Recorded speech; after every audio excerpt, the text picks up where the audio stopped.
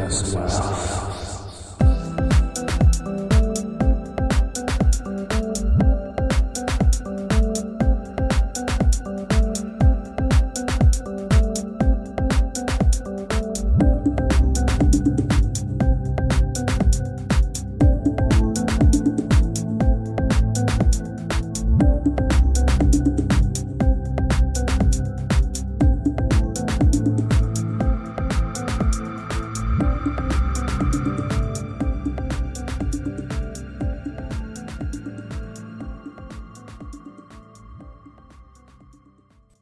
Hello, and welcome back to a very special, in fact, because it might be so short, that's how special it is, because these are usually super long, podcast episode of the Fear of God podcast, that intersection of faith and fear, where every week, and especially have been doing this year, we discuss what scares us in order, Reed, to find what saves us. That's right, listener.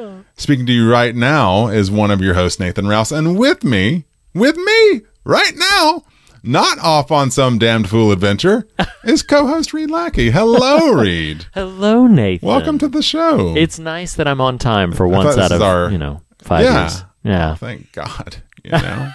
These episodes would be so much briefer if you would just show up at the appointed time. It's kind of true. I feel like this is our NPR version of the show.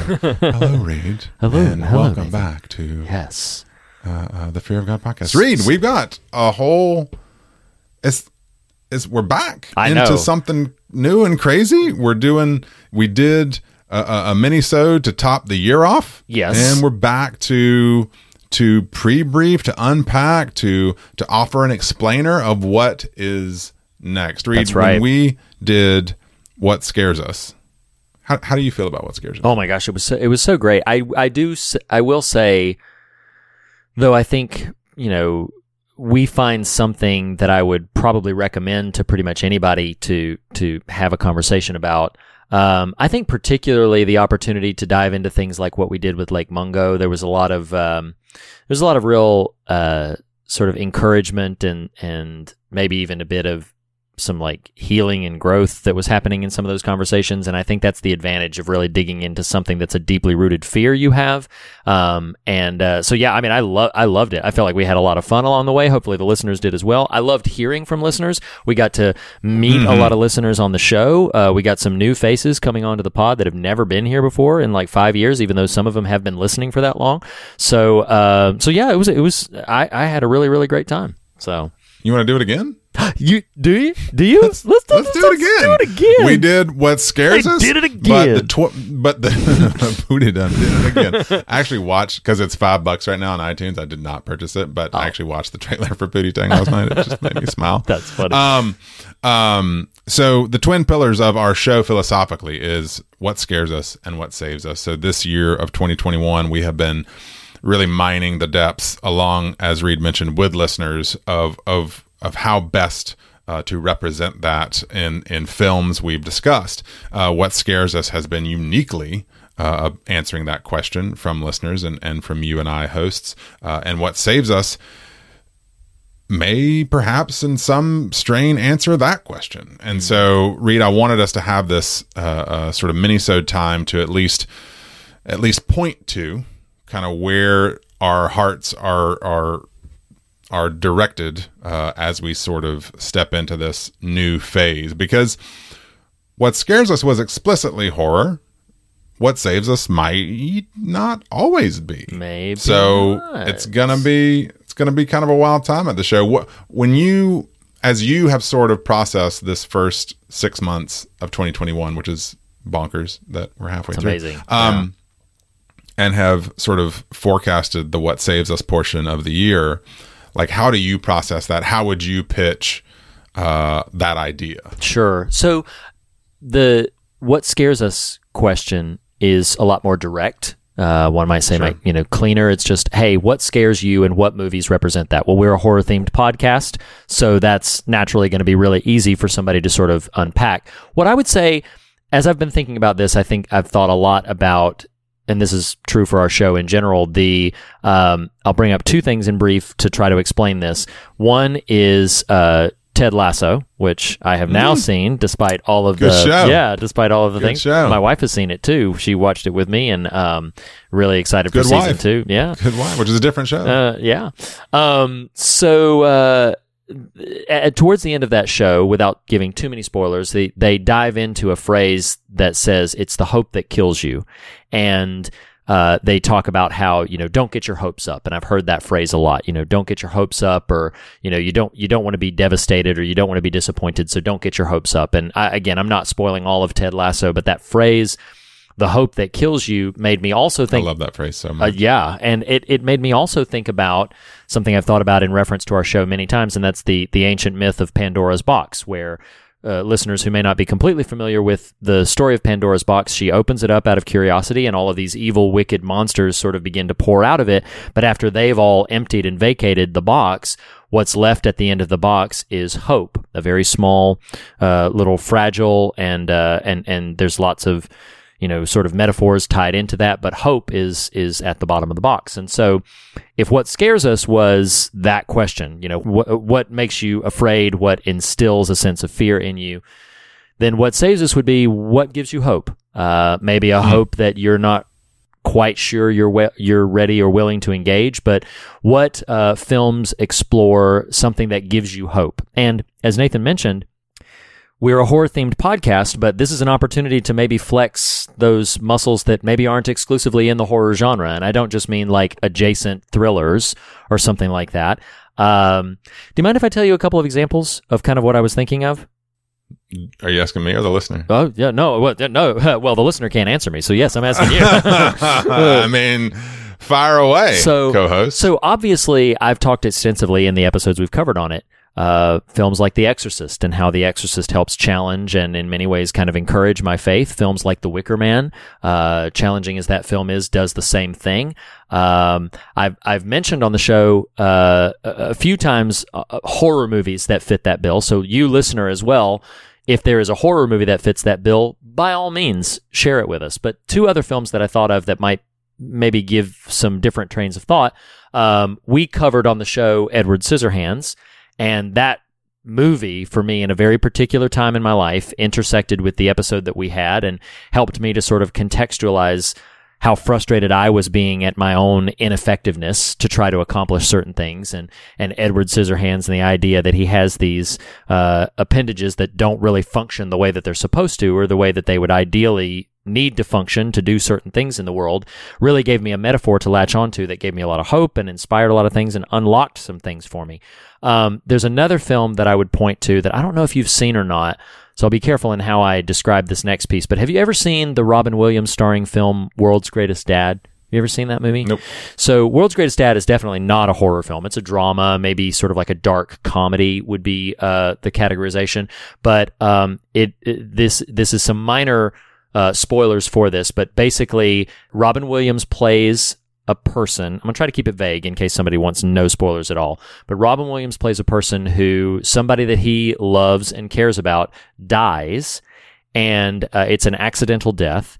And in the wake of that, he sort of wants to, because it's an accidental suicide, and he wants to sort of give that person sort of a sending off, if you will. So he writes this very heartfelt suicide note to attach to the death of this person that he loves very much.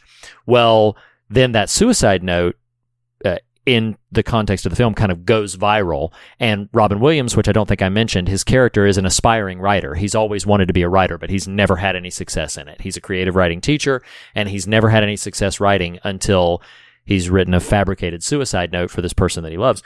And I don't know why I keep saying person that he loves. It's his son. But then what happens after that is he continues to perpetuate that. And that film did so much in its inner mechanics to sort of touch on and give me hope about the ways that I put so much pressure and apply so much sort of need to succeed in certain ways.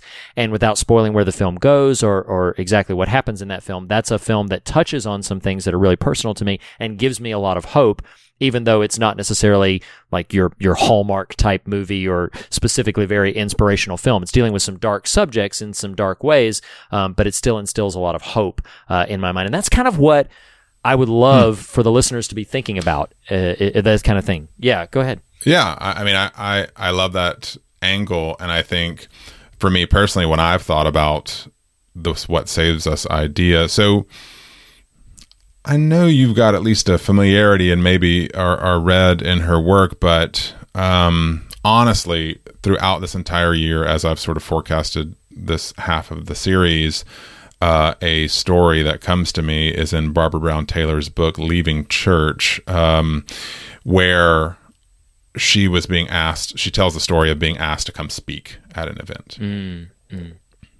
And she poses to the, kind of organizer, okay, well, what do you want me to speak on? Is there a topic? And his response is, what's saving you now? And I love that so much. I loved it when I first read it. I think about it a lot. I think for a show like what we do, examining what scares us to find what saves us, I think there's no clearer picture of that than what we're able to sometimes pull out of the material we cover. And so to me, that's been a guiding light for this, because as you just rattled off a couple of examples, so too, we've already, for myself, we've already covered this, but something like A Children of Men, something, honestly, as non-horror as it is, an answer to that question for me might also be the film Inside Out. Which, really at the time of watching it, now I don't know that you're necessarily naming what you'll ultimately choose as your coverage item, or I as well, but at the time of watching Inside Out, it gave me as much of a new language to discuss and process my own feelings as anything ever had. And so there's a very practical what saves us happening for me in that film. And so I just really love the idea that this chapter in The Fear of God is going to be, bebopping around the constellation of film media and genre in a way that hasn't always been available to us, while at the same time, to your point, okay, well, The Exorcist may have done this specific work for you, and someone else may have, I know a horror movie that exactly did what you guys are describing. We want that. Yeah. So if you're sitting here listening to this, the point of these examples is simply to let you know, feel some freedom to go wherever you want in answering the question, what saves us? Whether it's horror, whether it's drama, what have you, and we'll find each other there at that crossroads, which is just really exciting.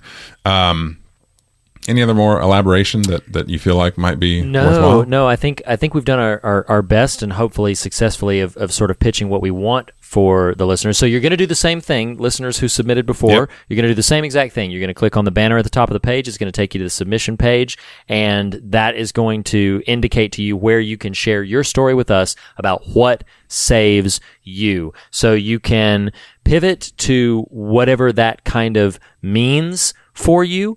You can, by all means, you can incorporate films that are not explicitly horror, films that are not horror at all, or as we usually do, you can include a horror film that really spoke to you in that regard. But what's saving you now? What's giving you hope? What's something that just really encourages you, keeps you going, maybe pushes a button that just helps you along the way? So what saves us is our next leg of this journey. It's exciting. And I'm very curious to see what listeners are going to come up with and what we'll get the opportunity to talk about. So we are going to be taking a bit of a break. We mentioned this on this most recent full episode that we did, closing down what scares us. But next week we are starting the run of 80s parties, which is going to be really, really fun. So we're going to take about 4 weeks, and we're just going to have a big, fun party. We're covering Stranger Things Season 3 in TV guidepost style. We're also covering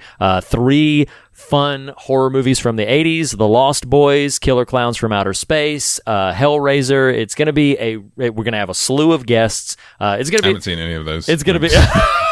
it's gonna be fun, man. So it might be a party. It might be a party. Yeah, especially Hellraiser, boy. That's lots of fun. Yeah. It's lots of fun. So we'll be doing that for the next 4 weeks, and part of that is to give you, the listener, time to submit to us, to think about it, and to submit to us what saves you, because that, like what scares us, you are going to be programming our content for the back half of the year. So go to thefearofgodpodcast.com and click on the banner at the top. Go to the submission page and tell us your story of what saves you. We're very excited to see it. We're very excited to hear it. I'm looking forward to seeing what we're going to be covering. So that should be a good time. Yeah. So that's it. Short and sweet. We just wanted to drop this episode so that we could have something to reference and so that you could kind of know what we're up against. So yeah, by all means, listener, send us your submissions. We'll talk to you soon. I guess, as we say every time, beginning of wisdom, not the end of the beginning of wisdom, not the end of the conversation. So, listeners, fear nothing else. Be on your way rejoicing. Amen. See you guys.